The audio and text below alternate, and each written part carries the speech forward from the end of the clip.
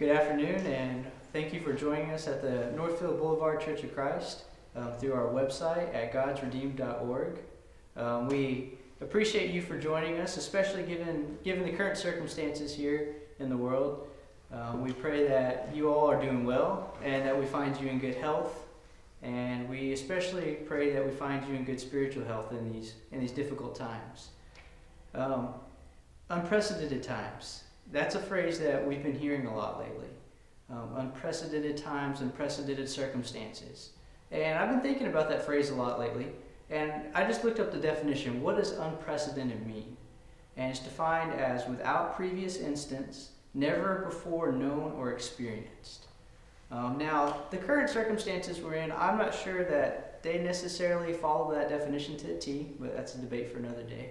But it got me thinking about what are some examples we see throughout the scriptures of people who truly faced unprecedented times, and how did they deal with those things? As we have been studying on our Sunday morning Bible class online, we're studying through the book of Acts, and as we look at the different deeds recorded within that book, there's a lot of things where people had to deal with new circumstances, and we're going to talk a little bit about that later in this lesson. But first example I want to look at Noah. We're going to look at several examples, all fairly familiar to us, but I want us to think about how they had to deal with unique circumstances and how they had to overcome those and what were the results of that. So let's turn to Genesis chapter 6 and look at Noah. Genesis chapter 6, and we're going to read starting in verse 17. And there it says, and behold, I myself am bringing floodwaters on the earth to destroy from under heaven all flesh, in which is the breath of life. Everything that is on the earth shall die. But I will establish my covenant with you, and you shall go into the ark, you, your sons, your wife, and your sons' wives with you. This, of course, is the Lord speaking to Noah. And think about it from Noah's perspective. To our knowledge, rain was not something that had been seen here on the earth at that time. Just to give you a little perspective on the timeline, Noah, he was about 1700 years after creation. The world had been around for a while. Never before had mankind seen rain to our knowledge. Never had they seen a worldwide flood. We haven't seen one since then. And it's something for us, it's kind of hard for us to wrap our mind around what that might be like. But here's God saying, look, this has never happened before, but it's going to happen. Now here's how I want you to deal with it. Here's how I want you to handle it. And so Noah had to rise to the occasion if he wanted to successfully overcome that obstacle that was coming. And let's turn to chapter 9, kind of see the results of Noah's faith. Chapter 9 and beginning of verse 12. God said, this is a sign of the covenant which I make between me and you and every living creature that is with you for perpetual generations. I set my rainbow in the cloud, and it shall be for the sign of the covenant between me and the earth. And it shall be when I bring a cloud over the earth, that the rainbow shall be seen in that cloud. And I will remember my covenant which is between me and you and every living creature of all flesh. The waters shall never again become a flood to destroy all flesh. So because Noah had that faith and he did what God told him to do, even in these unprecedented circumstances, we see first of all that through him the whole earth was repopulated, and we see a covenant between him and between God and between his descendants. Another example of someone who had to deal with very unique circumstances is Moses. Moses had to deal with lots of things, but the one that stands out the most in my mind is the example of the Red Sea and the crossing. So let's turn to Exodus 14.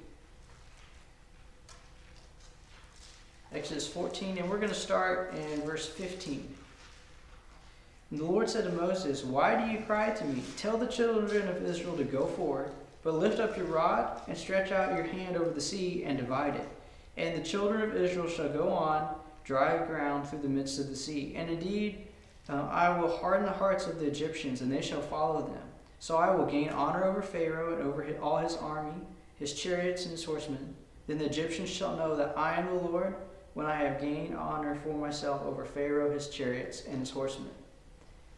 So God tells Moses to do something that had never been done before. They have this great obstacle, the Red Sea, and he tells them to have faith, to outstretch that rod, and he will deliver his people.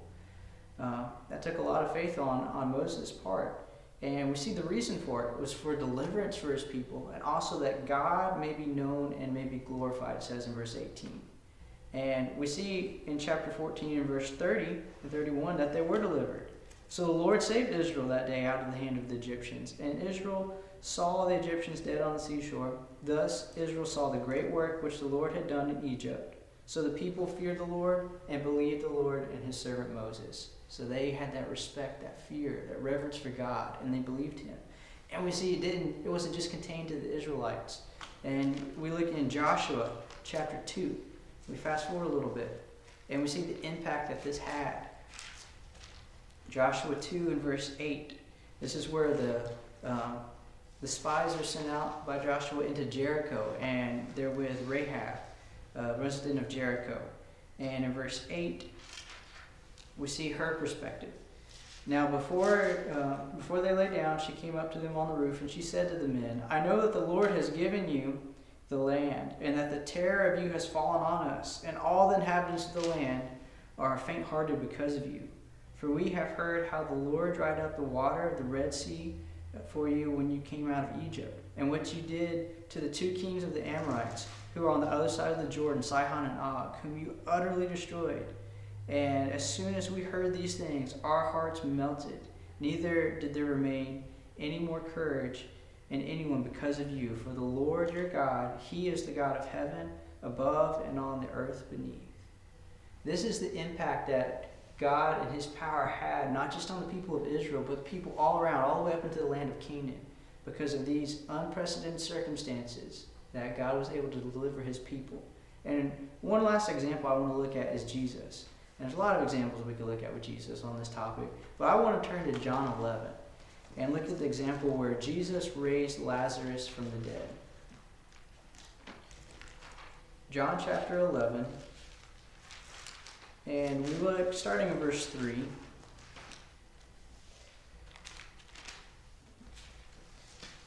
Starting in verse 3, we see it says, Therefore the sisters sent to him, that's Jesus, saying, Lord, behold, he whom you love is sick.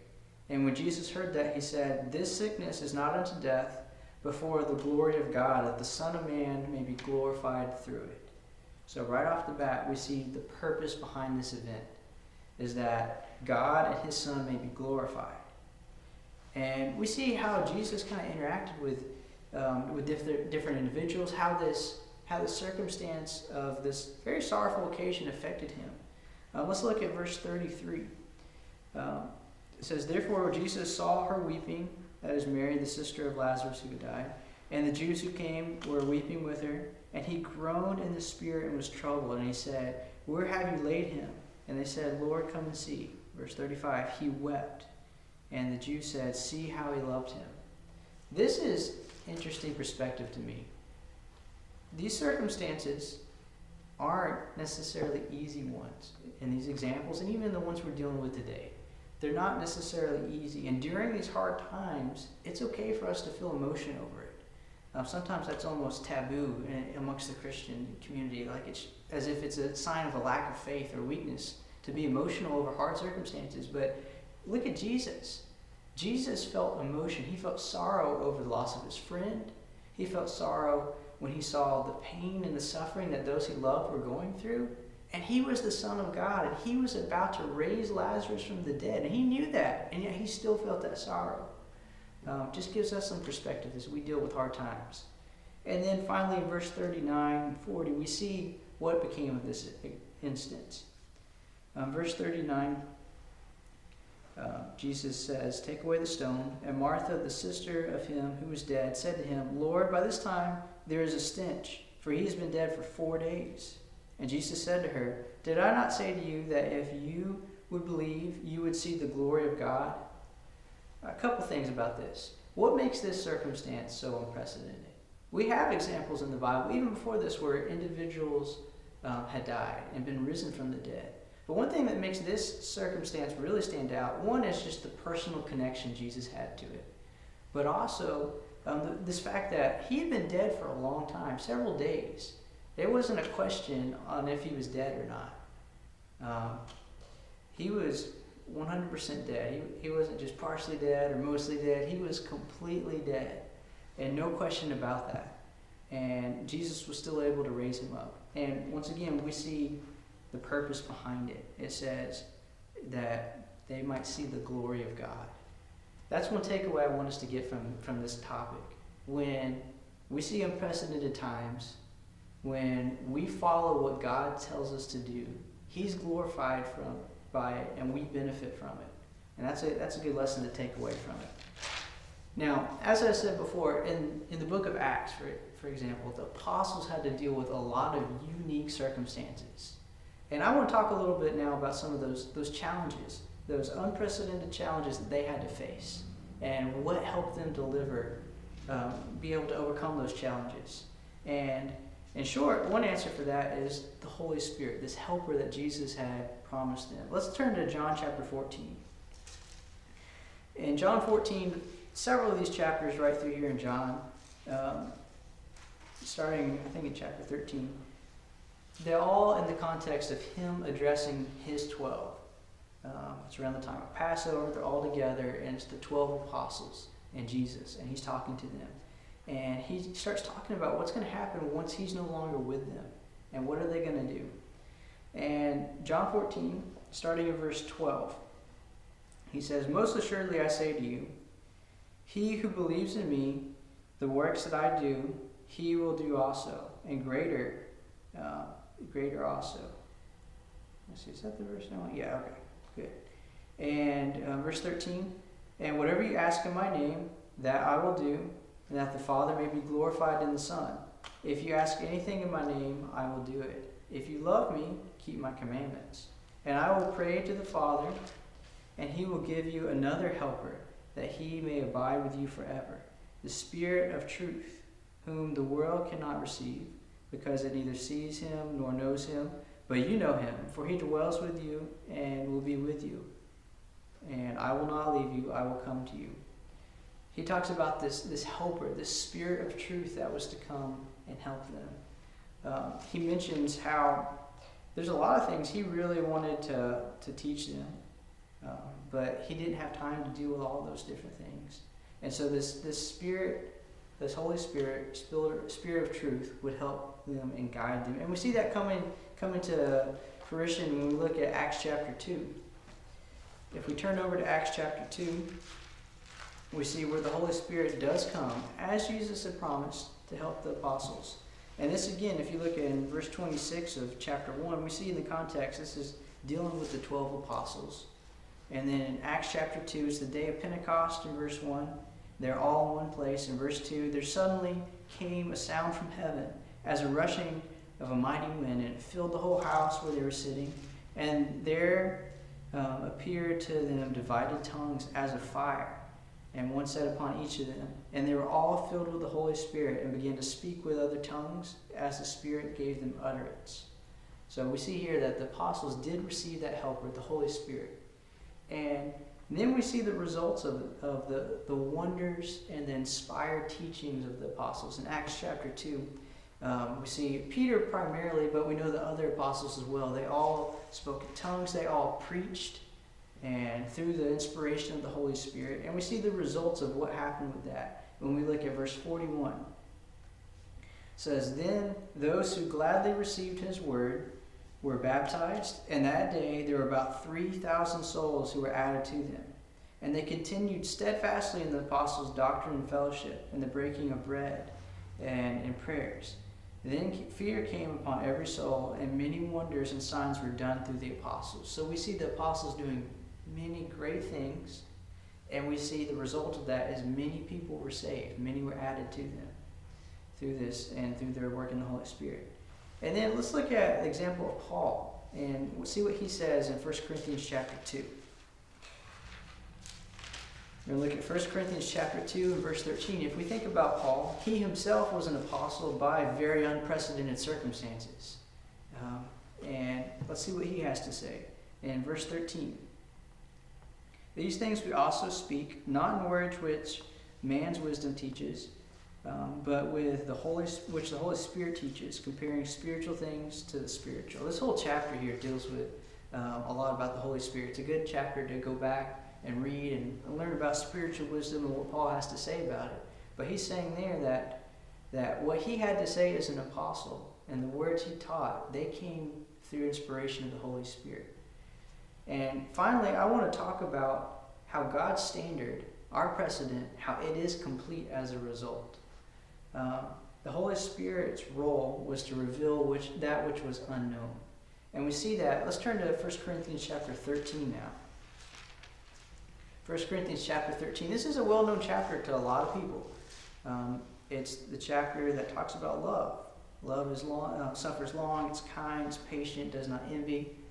And what's the context of this? If we look back in chapter 12 of this, we see the context of it is these Corinthian brethren here, they had been blessed by the Holy Spirit. They had many spiritual gifts, such as prophecy and other miraculous things that they had received from the Holy Spirit. And they had a lot of divisions as a result. Different people had different gifts. They thought their gifts were more important than others, and there's a lot of division. That's what led Paul to write this chapter about dealing with love and dealing with unity. But let's look at what he says starting in verse 8. He talks about what the purpose of those gifts were. In verse 8, starting, it says, "Love never fails, but whether there are prophecies, they will fail. Whether there are tongues, they will cease. Whether there is knowledge, it will vanish away. For we know in part, and we prophesy in part. But when that which is perfect has come, then that which is in part will be done away with." The purpose of these spiritual gifts and the Holy Spirit's role in these people's lives was to fill in the gaps, that the unknown. He says, we know in part and we prophesy in part. So in other words, they didn't have a full revelation of God like we do today. They had part of it, they knew parts of it, and where they didn't have that revelation, the Holy Spirit was able to provide them with filling in the gaps. And it says, whenever the perfect has come, so whenever the complete, perfect Word of God came along, they would no longer have a need for the Holy Spirit in that role. They would no longer have need for these gifts that he had for this prophecy. And when we look at Colossians, the only Colossian letter, in chapter 1 and verse 26, Paul, talking about the Word of God, he refers to it as a mystery that has been revealed. Verse 26 says, "It's the mystery that has been hidden from ages and from generations, but now has been revealed to his saints." It's this idea that at one point in time, the things that God wanted for us in his plan, they were mysterious. We didn't understand them. We didn't know them. But this mystery has been revealed to his saints. We have it now. We have that complete work of God. 1 Timothy, he talks about it as well. So we look over in 1 Timothy chapter 3. 1 Timothy chapter 3, beginning in verse 14, says, "These things I write to you, though I hope to come to you shortly. But if I am delayed, I write to you so that you may know how you ought to conduct yourself in the house of God, which is the church of the living God, the pillar and the ground of truth. And without controversy, great is the mystery of godliness. God was manifested in the Spirit, manifested in the flesh. He was justified in the Spirit, seen by angels, preached among the Gentiles, believed on in the world, and received up in glory." This mystery has been revealed to us that we might know how we ought to conduct ourselves.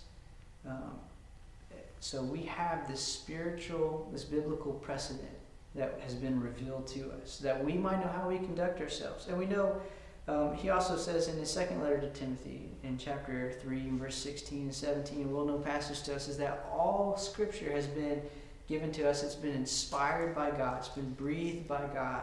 And it's profitable for us. It leads us to do good works. We have this word. We have God's standard before us today. So in conclusion, we have a precedent. It's God's precedent that's been revealed to us, and we have to abide by it. Let's turn to Acts chapter 7. And let's look at an example of someone who didn't look to God and his precedent. Acts chapter 7. This is a sermon that was presented by Stephen to the Jews. And as a result of this sermon, he was immediately executed by the Jews because they did not like what he had to say. But let's look at what he had to say about the Jews and about the coming of the Christ. And starting in verse 51, this is the conclusion of his sermon. And he says, "You stiff-necked and uncircumcised in heart and ears, you always resist the Holy Spirit. As your fathers did, so do you. Which of the prophets did your fathers not persecute?